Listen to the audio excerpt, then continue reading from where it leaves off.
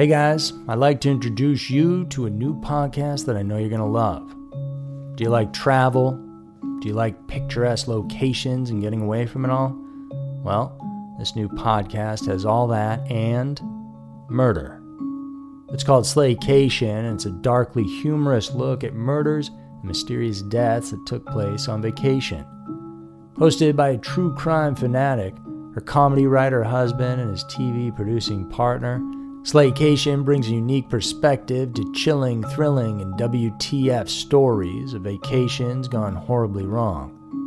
From the twisted tale of Harold and Tony Henthorne, whose romantic anniversary in the Rocky Mountains ended with one of them falling off a cliff, to Angelica and Vincent, two recently engaged lovebirds whose Hudson Valley kayaking adventure ended underwater.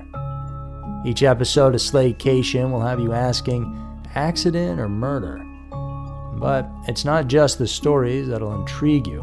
It's the discussion between a longtime married couple and business partners who happen to be Emmy-nominated TV producers. Each episode of Slaycation also includes humor, takeaway and travel tips that will keep your next vacation from being your last. If you're ready to pack your body bags, Slaycation is available on all major podcast platforms. Search for Slaycation on Apple Podcasts, Spotify, or wherever you get your podcasts.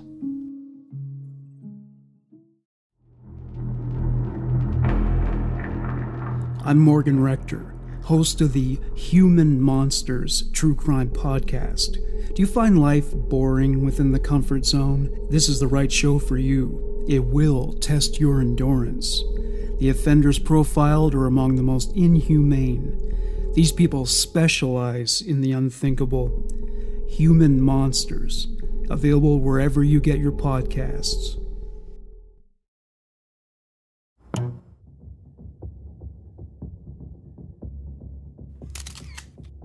God forbid a child or a loved one were ever to be abducted. You'd hope that a rescue would come swiftly and a punishment for the abductor to be severe. And statistically, chances are it will never happen to anyone you know. However, as these stories on this list will show, being abducted can happen to anyone in any place, regardless of how safe a town may feel. When the child is held for months or even years, their stories can be utterly terrifying. Welcome, guys, to our exclusive Patreon-only patrons video episode. Hope you enjoy this one. Here are 5 victims rescued from horrifying abductions. Number 5, Lazan Williams. In the sunny town of Vallejo, California, 17-year-old Daphne Boyden, a dedicated high school student and young mother, was trying to carve out a better life for herself and her 6-week-old son, Lazan Williams, the child she had with rising rap star Lathan Williams. On May 17th of 1996, Daphne's grandmother Reva was getting ready for her regularly scheduled bingo game when 2 unfamiliar teenage girls approached her home. It wasn't anything to be alarmed about. And at the door, the duo asked to see Daphne and Lazan, and although Reva didn't recognize them, Daphne appeared to when she came to the front of the house. And seeing no immediate threat, Reva left, and it's something she would regret for the rest of her life. Because within the hour, Reva received a distressing call from a neighbor, alarming her that her house was on fire. Rushing back, Reva was greeted by a grim sight. Not only was her house reduced to ashes, but her granddaughter, Daphne, was dead. A victim of a deliberate blaze being set after receiving a fatal gunshot wound. And worse yet, baby Lazan was nowhere to be found. The shocking scene quickly caught the attention of the community and news outlets. Authorities concluded that the 2 unidentified girls had played a sinister role in the whole ordeal, and they immediately became the prime suspects in Daphne's murder and Lazan's abduction. Despite the overwhelming suspicions, though, police had few leads. Reva didn't remember much about the girls. She never thought she had to, and only saw them briefly. And so the identity of the two young girls remained a mystery. But people wanted answers. The gruesome event sparked outrage within the community, as people didn't feel like it was being looked into enough by authorities. People filled the streets in memorial of Daphne's life, demanding justice for the brutal act, and slowly, eyewitness accounts then began to trickle in. A neighbor, for example, had spotted the girls arriving at Daphne's house with a black tote bag containing rope. Later, they were seen fleeing from the burning house, carrying with them what was believed to be Lezan concealed in a bundle. Just 10 months prior to this tragedy, Lathan, Lezan's father, had been attacked and shot in the head during a robbery attempt. He survived, luckily, but a suspect was arrested and convicted, so could this be some sort of revenge from the man who was sent to jail? In the shadows, as past threats lingered, other rumors began circulating about girls threatening Daphne, coveting her relationship with Lathan, and wanting baby Lezan for themselves. Quickly, things died down, and that would be it for the case for the next 6 years. But it broke open in December of 2002 when a tip, possibly sparked by a rebroadcast of the story, led authorities to a house just 2 miles away from the original crime scene. Inside, if you can believe it, they found Lezan living with 22-year-old Latasha Brown and Oceanetta Williams, both of whom were unrelated to Lathan Williams. The grim puzzle now began to be pieced together. Latasha, you see, was Lathan's ex-girlfriend. She was arrested along with Oceanetta for their connection to the abduction and Daphne's murder. Latasha's mother, Dolores, was also arrested for child concealment and served a year in prison for that. In a shocking twist, Oceanetta turned against her friend, agreeing to testify against Latasha in return for a lighter sentence. As a result, she was given a 13-year sentence for her part in the crimes. Latasha was found guilty of murder in 2004 and sentenced to 37 years to life in prison. In a bittersweet ending, Lezan was finally reunited with his family a few weeks after he was found. And tragically, his father, Lathan, couldn't be there for the reunion as he was serving a 12-year sentence for armed robbery, though he was released in 2010. And whether or not he has taken the boy under his care now is unknown. So, even though justice was served here, it took years and caused irreparable damage to a family, forever marking the life of a young boy who was caught in the crossfire of adult vengeance. And hopefully, he's able to grow up and live as a normal life as he can. Number 4. Ethan Gilman. In the heart of southern Alabama, nestled in quaint Dale County, a chilling narrative began to unfold on January 29th of 2013. It's a story that revolves around an unlikely villain, 65-year-old Vietnam vet Jimmy Lee Dykes. While many remembered Dykes as an ordinary friend and neighbor, beneath this facade lay a man struggling with thoughts of paranoia and fear. On that fateful January afternoon, Dykes essentially exploded like the ticking time bomb he was. Just after 3:30 p.m., as children were setting into their usual bus ride home, Dykes approached and boarded the Dale County bus, carrying with him a loaded Ruger handgun. The bus driver, 66-year-old Charles Poland Jr., stood as the only barrier between Dykes and the innocent children. Dykes told him he wanted to take 2 of the kids with him. He pointed out a 6- and 8-year-old, both of whom were boys, and told them that if he didn't let him, he'd shoot him. With bravery surging through his veins, Poland refused to let Dykes take any of the children, blocking the aisle, and with that, Dykes, fueled by irrational fear and rage, fired 5 shots, killing Poland. After that, he took one of the children, this was a 5-year-old boy named Ethan Gilman, and fled. Dykes took the child, who was autistic, to a meticulously built bunker, a 6x8 fortress he had constructed out of anticipation of perceived government threats. The bunker, buried deep in Dykes' property among the trees, then became a prison for young Ethan.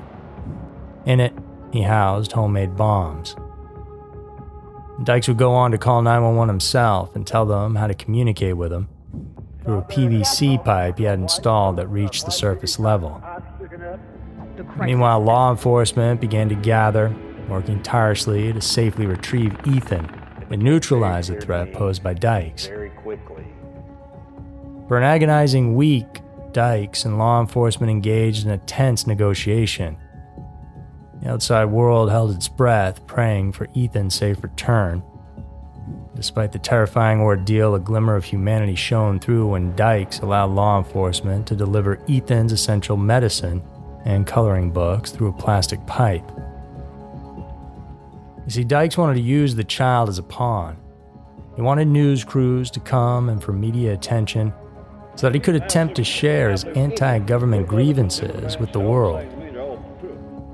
But on February 4th of 2013, the tension reached a fever pitch. Observations confirmed that Dykes was seen wielding a gun, elevating the situation from a tense standoff to an immediate threat.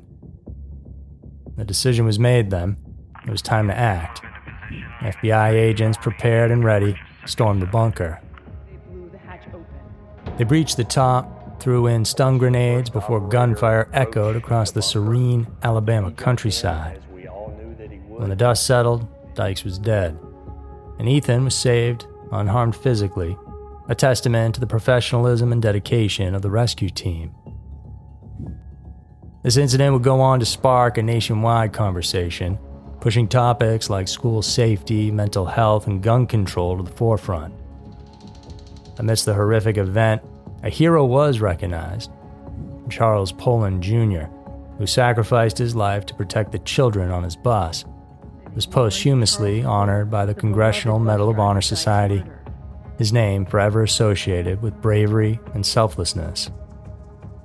As for Ethan, he was then reunited with his family.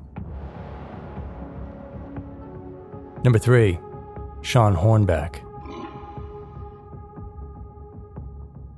In the quiet town of Richwoods, Missouri, tranquility was disrupted by an eerie event that unfolded on October 6th of 2002. Sean Hornbeck, an 11-year-old boy, left his house, hopping onto his bike, heading towards his friend's place, a path he had taken many times before. Little did he know, though, that this ride would lead him into the clutches of a sinister predator, Mike Devlin. Devlin, driving his truck, spotted Sean and bumped into him so he could feign concern. Once outside of the truck, instead of assistance, Devlin shoved the disoriented boy into the back of his truck, uttering chilling words that would haunt Sean for years. "You were just at the wrong place at the wrong time." Sean's disappearance triggered a relentless search which turned up little to no leads. His parents, though, Pam and Craig, never gave up and did everything they could to find their boy. Shortly after his kidnapping, to help get the word out, the parents went on the popular Montel Williams show where psychic Sylvia Brown had a crack at helping with the case. But she ended up telling the parents that their son had unfortunately died, even though that wasn't the case at all. The pair would go on to plunge their life savings and retirement funds into the search, going so far as to establish the Sean Hornbeck Foundation to find their son and assist other families grappling with similar despair. Days turned into weeks, weeks into months, and months into years, and they never quit. Meanwhile, Sean's life with Devlin was a terrifying ordeal. In an apartment in Kirkwood, he was subjected to brutal physical abuse, constant threats of death, and was completely isolated from the outside world. After 4 long years in 2007, Devlin grew tired of Sean, who was now 15. He was too old for his taste and decided it was time to find a younger victim. On January 8th, he kidnapped 13-year-old Ben Omby, unsuspecting as he waited at the bus stop. This time, however, Devlin didn't go unnoticed. A 15-year-old neighbor saw the harrowing scene unfold and memorized the description of the suspicious white truck. This piece of information proved crucial, leading the FBI straight to Devlin's doorstep. His own demeanor betrayed his secret, appearing nervous and repeatedly referring to his godson, Sean. Realization dawned on the investigators. The long-lost Sean Hornbeck was right there in the very same house.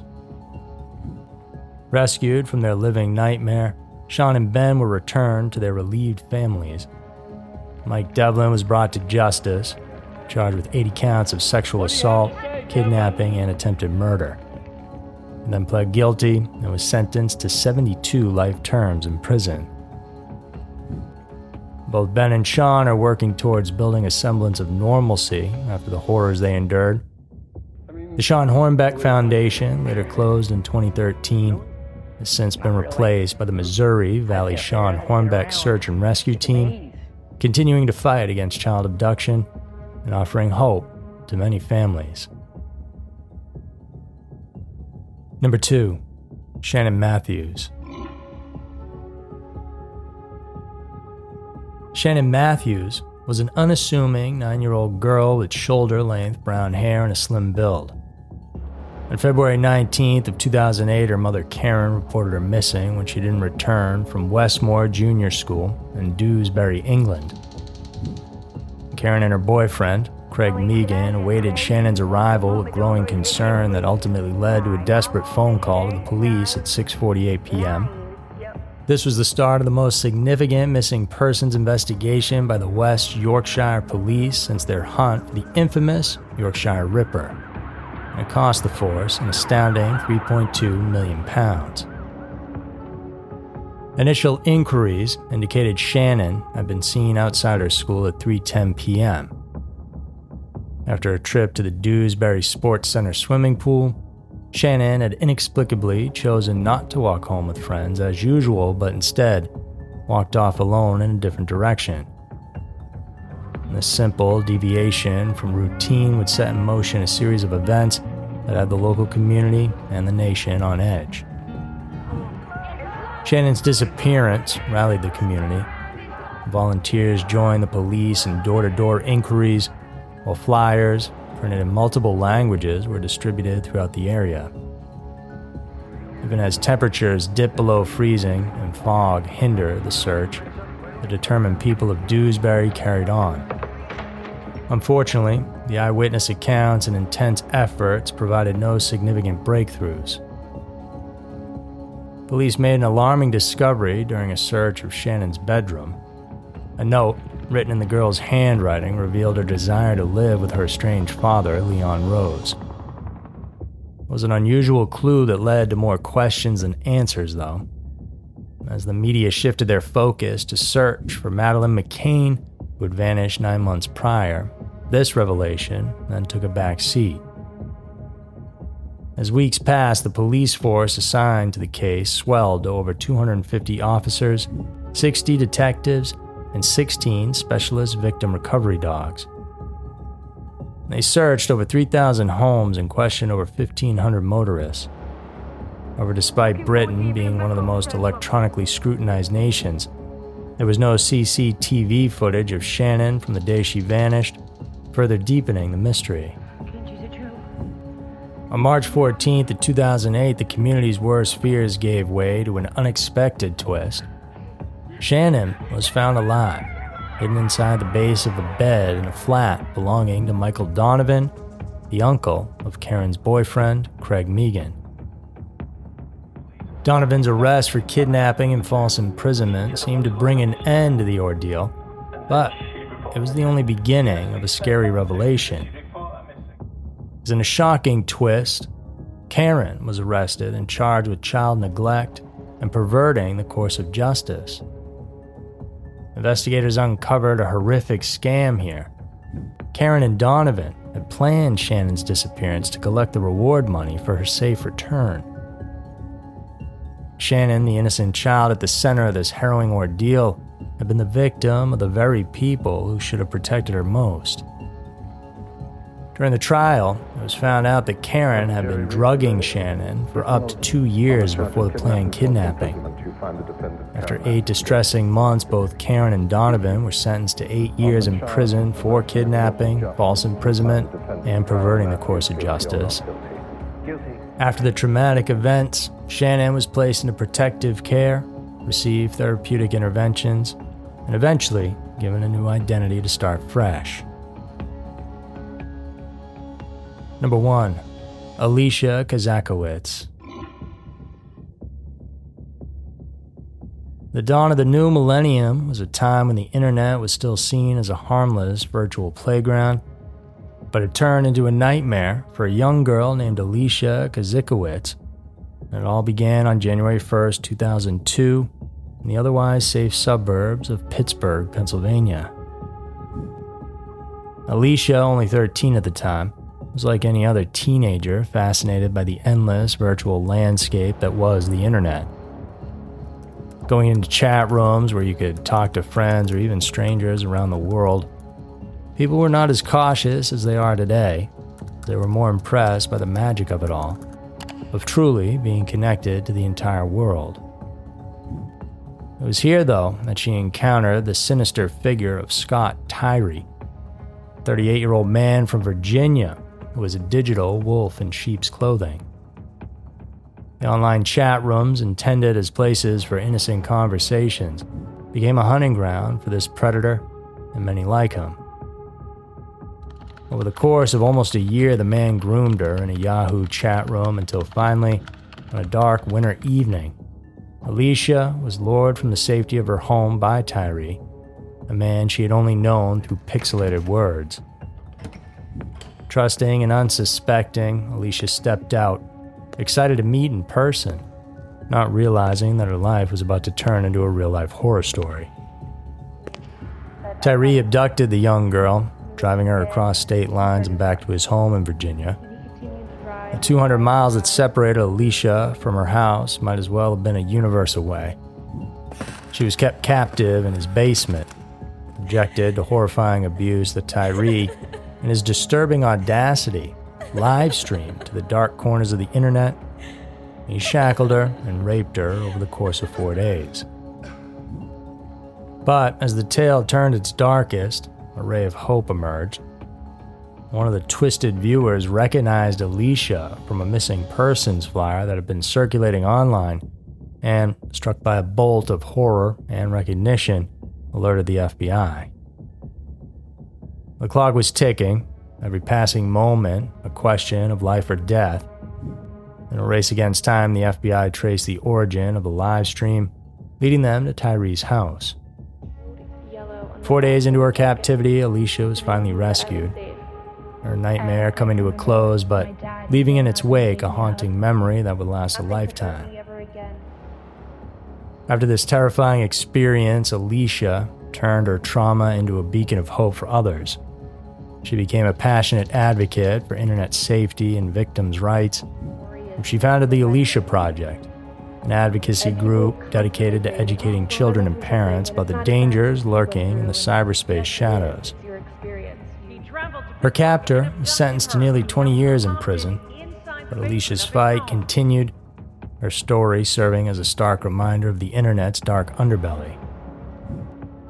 Even as the world turned more digital, Alicia stood tall, urging everyone to remember the lessons from her ordeal. Remember, behind every screen, every harmless-looking chat room could lurk a threat. This digital age may be exciting and full of opportunities, but it's also riddled with dangers. So stay vigilant, stay safe. So there were 5 victims rescued from horrifying abductions. That was a dark one, but hopefully we all learned a thing or two about just how fast these things can happen to anyone, anywhere. Thanks so much, you guys, for tuning into this bonus episode. I appreciate you all. I'll see you guys soon.